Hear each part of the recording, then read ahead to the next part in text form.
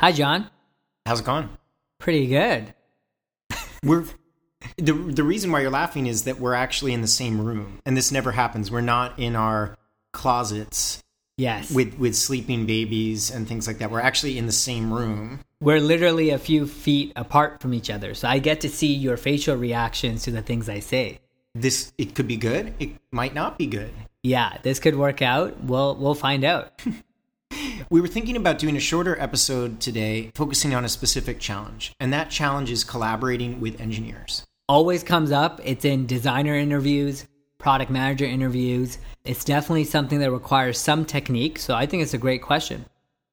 Now, you've officially worn both hats. Sure. So let's start with some idea of what you were facing when you were an engineer. What were some of the characteristics of the other groups and how they related to you that were helpful and not so helpful? Yeah, I think the number one thing I've realized, especially in my career going through different professions, is to not stereotype people. This idea that the engineer is this person who only cares about coding, doesn't care about the user, just wants to get things done. And, or the example designers will give where this is what I designed, this is what the engineer outputted, is just wrong. There are some people who care about some things more than others. The very first thing that comes to my mind is understand your working agreement with every engineer. Even at the same company, you'll have engineers with different styles. Something I do as a designer now is I ask the engineer the amount of detail they want. Not only does it save me time in my mock-up, so I'm not, articulating every detail, but it also helps the engineer choose how much they want to be involved. So I'll ask them, hey, do you want everything to be pixel perfect with the margins, or are you cool with just using the standard ones we use? And of course, they should be using the standard ones, but some engineers take so much care for detail. They'll notice in my mock that something's 3 pixels away as opposed to 4, and they'll think that was intentional. So I'll get, a generic set of working agreements set out where, hey, if something looks weird, it's probably just a mistake. You don't go out of your way to design it for that. Always ask me. So there's some, generic set. But then the secondary set I always get is, what kind of detail do you want? So that's the first thing that comes to mind. How about you? I 100% agree that you have to talk to individuals and understand how they're wired, what their expectations are, what their prior work experiences are like. Because anytime I hear a designer stereotype engineers, it really bothers me. Although I'm not an engineer, I've worked with so many of them and see such levels of diversity that it bothers me when someone says, well, they just want to type away or they want to do that. One thing I've noticed is that engineers often don't fully let on first pass about how much they care about the why. And an engineer friend of mine explained it to me and said, look, if you were making cost-benefit decisions every 15 minutes and you had your head in really complex code and puzzles all day, you're not able to, on demand, necessarily switch into the why does the company exist? Why are we working on this feature thing? So don't necessarily assume that because someone says, yeah, looks good to me, that means that they are completely okay with that. They might need a different space and time to express those shortcomings. And frankly, the same thing is with designers. I know that there's a certain headspace that you're in when you're doing certain type of work. And as a PM, as if you swoop by at that point and say, hey, so what do you think about this mission to begin with? They'll say, yeah. And you do that. So I think you have to pick the right time to talk to them about what those working agreements are. And you need to often dig a little bit to see at what depth they really, really care about this stuff, and at what level they care about. And sometimes they're more than happy for you to just take care of a certain set of things. And other engineers, they're happy to do that, but they do want to hear the thought process and they want to hear your three-dimensional chess that you're playing. They want to go through that process with you. And the only way you'll know that is if you ask about what level of the why, what level of three-dimensional chess do you want to play, what's the type of information you need. Totally. And there's 2 things there I really liked what you said. The best way to do it is just ask them. I think so often when people work with others, whether it's an engineer or a PM, you're trying to figure out, how do I discover this thing? Or, sometimes you can just ask someone. Yep. And I think, it is sometimes hard talking to someone. And again, this is the engineer stereotype. I don't think most engineers are like this. But there are some engineers who are quieter or, I will not say socially awkward, because I think that's a very big stereotype. I think a lot of engineers are not that way. A lot of them, for example, are introvert, right? We did an exercise in Amplitude where we got people who identified more introvertedly to be on one side of the room, and most engineers were on the introverted side. And there's nothing wrong with that. But it can make conversations tough for somebody who's super extroverted. But the reality is, the engineer wants to talk to you. They want to be asked these things. And so absolutely just asking them the why and being explicit about the working agreement is 100% what I've seen work very often. The second thing I wanted to mention that you talked about is some engineers, you said, actually do want to know the why. Like, why are we building this? Why are we building it this way? And you also mentioned, well, the why can often be explaining the thought process rather than the implementation. And I've seen that absolutely 100% work. So often when I'm presenting a design, if the engineer isn't in the design review, which often they are already, I show them the other solutions I considered. And sometimes I even tell them, hey, I don't know how hard this is, because I know we don't have a state for this dropdown like this or whatever it may be. This is more important than that based on this feedback I heard. So I'm almost giving them some tools to think about all those trade-off decisions they're making. Because, we're not side by side always, right? For the purposes of progress, they're making a decision without the PM in the room or myself in the room that does affect the product, does affect the UX or even the visual style. And so by explaining how I got to my conclusion, the thought process, even if they might not use the same thinking, it absolutely shows I put thought into it at the least. And at times it gives them the tools to make those trade-off decisions even better. I would call that coherence and congruence. I mean, the words are somewhat related, but one thing I've noticed about the engineers that I've worked with is that often they are masters of congruence. And so they're masters of the parts of the puzzle you're describing fitting together in the way that you express. And an example of that would be something like, you say that a strategy is important, and then a minute later, you say something that's just diametrically opposed to that strategy. So whereas some people will be like, well, I guess both things are important. Often, engineers are of the type. I don't even want to use the word type. You notice how we're both really resistant for saying type. Sure. But let me just put it more cases, like the engineers that I have collaborated with are often finely geared and tuned towards understanding those coherence or congruence things. And so they'll be the first person to say, well, both of those things can't be true. And so you can imagine stating something as code, like literally the product manager is saying, this is important. And then 3 minutes later, they're saying that's important. And the engineer is saying, wow, if I had an ordered list, there can only be one 0 position in the array. And that's the first thing. And there can only be one second thing. That's the second thing. And they're going to catch you on that in 2 seconds. So that's something that I think people need to be aware of, that they're not necessarily trying to rip apart your argument, but they're trying to match their coherence. They're trying to see, does it tell a coherent story? One thing that people don't realize is that that's a trait that designers and engineers, people working as sort of systems thinkers and as problem solvers, professional puzzle solvers and problem solvers, essentially. Right. That's how you're geared.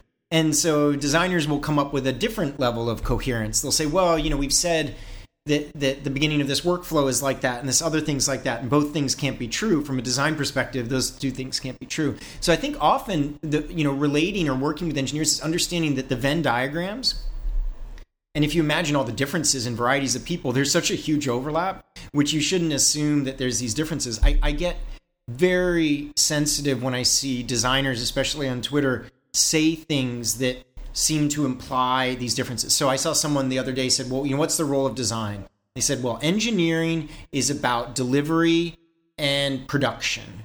Product is about decisions and go-to-market execution. And then, of course, design is about exploration and creativity and problem solving and all these things. Let me guess. This person was a designer. They were a designer. Right, of course. Yeah. So I think all of us fall into that trap. I mean, frankly, a lot of engineers will say, well, we're these creative magicians and product is about, execution, and design is about just making it work, something minimizing. Right. So I think the lesson there is notice how the language a lot minimizes other people, whether you intentionally do that or not. I asked the question on Twitter today, when you see the word product team, do you think that means a product management team, a cross-functional team, or product and design? Right. And it was actually 60% cross-functional team, 20% the product management team, and 20% the product and design. Oh, I see. Together.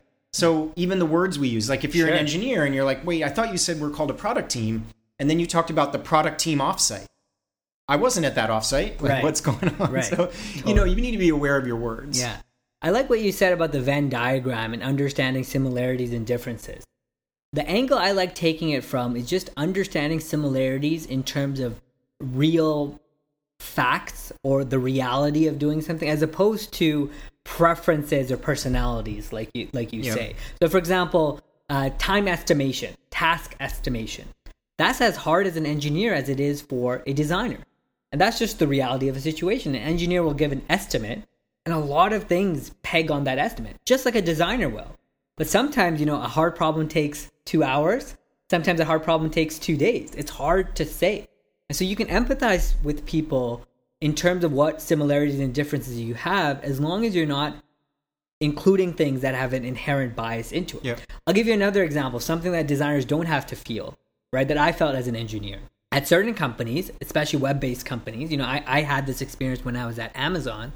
The code you ship, you have to also maintain, especially when you're on call.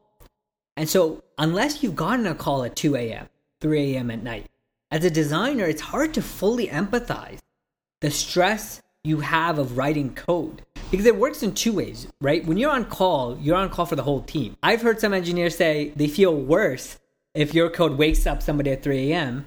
than, if it was waking yourself up when you were on call. But that's a lot of pressure to write something in a way that's fault tolerant like that. Whereas, if we make a bad design, of course we care about our users, but we're not going to wake up at 2 a.m. It's not as real or immediate for us. Yeah, unless you've launched a nuclear missile because Sure. of a North Korean. Sure. Yeah, I mean, right. Yeah, there are exceptions, Yeah, but there's things- there are things for everybody's business that I think if you try to, genuinely find similarities and differences, but not from a personality point of view, but instead from the reality of things that person has to deal with, it really helps you, empathize with them. Yeah, I think that hit home for me one time when I was talking to an engineer that I was working with, and they said something like, I've been trying for 18 hours over the last 3 days to figure this out. I have had to, contact the user group for this open source thing. Then I had to patch the open source thing for them. Right. Then I've had to use it, and then still things didn't work. And I think that level of focus. The funny story is that I worked with an engineer, and the whole thing was if you had your headphones on, that meant you can't bother them. And so what he did is he put a little rear view mirror on his monitor. And so we had a game where he would see me coming to like the tap on the shoulder, and I could see him just kind of putting his headphones on. And then I really, at that point, and it's like, wow, that's completely breaking the flow. But of course, I know a designer is going to hear this and be like, you just don't understand how hard the puzzles are we solve. Right. And again, that's not the point we're making. There are completely different, we all have to have that empathy for those things. There are at times very real differences, and then there's Right. a lot of overlap into doing that. And I mean, yeah, it sounds like we're doing like interview training or bias training on this podcast, but I think a lot of it is that. I mean, the standard one, a CTO once said to me, or like a VP of engineering once said, well, John, engineers, they just want to be left alone and just write code. And this was like an engineering leader. And I couldn't believe that. So another thing to think about too is that how we have our own stereotypes of our own crew. Like designers say that, like, oh, a designer's going to do that. And engineers are saying that. So it makes it very, very difficult I think that one thing practically for collaborating with engineers is to spend some time to understand how they decompose problems, because that can help you time out and plan when the best time for you to work with them is. Because often you're really excited to get going and you want to collaborate. And for a lot of engineering puzzles, it starts with a really sort of an exploration that doesn't even look like working, and which designers can relate to, right? Sure, it's like sitting at your desk thinking. Right. And so once you understand that as a designer, you're kind of like, oh, I bet Mary, that engineer, is also doing the same thing that I do. Like like just because she's not tapping on the keyboard means she doesn't have anything to do and it's time to go over and pair with her. It's like Mary is wrapping her head around this new problem, and in a day or two, we're going to be in a situation where we can partner together. Totally. And like you said, having that empathy, but just understanding someone's day-to-day. Like if you followed them around, or if you saw what their schedule is like, it's hard to look at an engineer's calendar at times because there's these blocks of work time. It's not as many meetings that you might be in with maybe a product manager. But if you just talk to them and you understand their day-to-day, like let me give you an example. If you're a designer having a design review, right? Most people do that in person, right? I know of some async ways to do it. Imagine somebody coming into that meeting while you're giving a design review and tapping you on the shoulder and asking you one question. It would be rude to the entire meeting. Well, engineers, they have design reviews, but in the form of code reviews on GitHub. So an engineer might be in an intense code review of somebody, breaking apart their work, but to you, they're just sitting at their desk, and you might totally break, their flow. And, you can relate to that from breaking your flow, but you might not be able to relate to fully understanding the mood or the feeling they're in that you would understand if you were in a design review. Yep. Really just understanding those differences. I'll share one last story to really empathize with this. Back again when I was at Amazon, we had, our team had different on-call. We also had, a few friends of mine, a soccer team together. It was just kind of this indoor soccer league. For whatever reason, one week, 2 star players on the team who are on the same team at Amazon were both on call. So someone was primary, someone was secondary. Now, if primary doesn't answer within, I think, something like 3 or 5 minutes, then the secondary gets a call. If the secondary doesn't answer, then it goes to the VP or the manager, and that's really bad because already 15 minutes has passed. And for a company like Amazon, that could be literally tens of millions of dollars. So we had a soccer game, and it really helped me understand, what they go through, because they agreed with one another. They both had their laptops open on the bench because you don't know if you'll be called, right? You can't just stop your life. You keep living it. And so they made an agreement that neither of them would be on the pitch at the same time. So we had to work our changes in a way, even if they were free, that, hey, we can't have both of them on the pitch because if they get a call, they'd have to run off the pitch. And now some people might think, oh, that's crazy and that work ethic's not good. But, they chose this life and they made it work. But it really made me realize, the things they go through. Yep. I think the thing I would end with, too, is this all is about explaining your work as well. So what I found is that maybe a designer has a lot of empathy and is, asking the engineer about their work, but never actually describes to the engineer what design work looks like.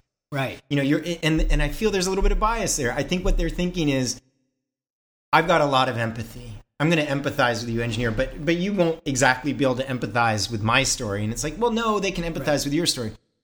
There's this whole idea of professional culture clash.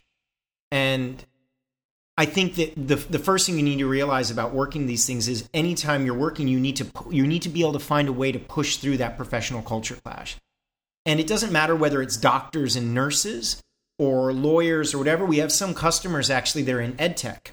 And one of the big challenges they mention is that they've got educators on staff to help with education design and things. And then they've got tech, which they would say the engineers. And then they've got designers, but the designers are not the learning designers. They're, they don't even know how to describe them. They're like, oh, I think they're the visual designers.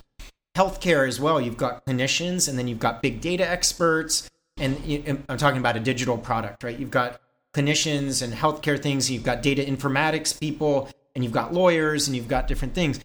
All of those environments create a lot of professional culture clash. So you have to think, you have to acknowledge that this will be an issue a lot of times. And you might go into a new organization and there's an even different culture for engineering culture there.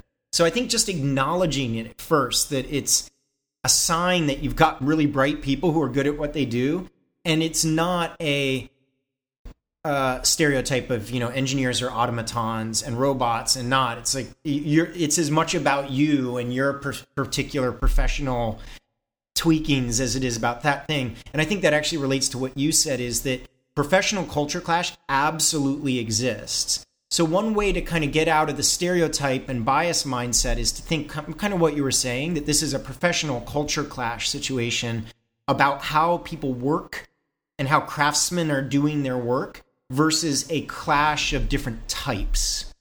So, and that's a different, one is a clash of personalities. Now, if you think about it like that, that's kind of a dangerous way to think, and you're going to bring a lot with you. But if you think of it as like a clash of professions, you're acknowledging the other people are professionals that you're working with. So it's a little, to get out of this bias trap, stereotyping trap.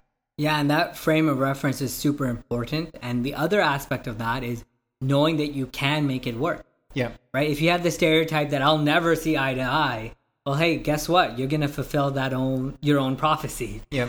So you have to believe it'll work, and you have to know that it requires some actual work to get it there. Yeah. So anyways, I think this was a good topic. We're going to try to keep this episode a bit shorter. Yeah. As always, reach out to us on Twitter, leave reviews on iTunes, but what you think of this episode and in general, and we'd love to hear what you think. Yeah. Okay. All right. Take care. Bye.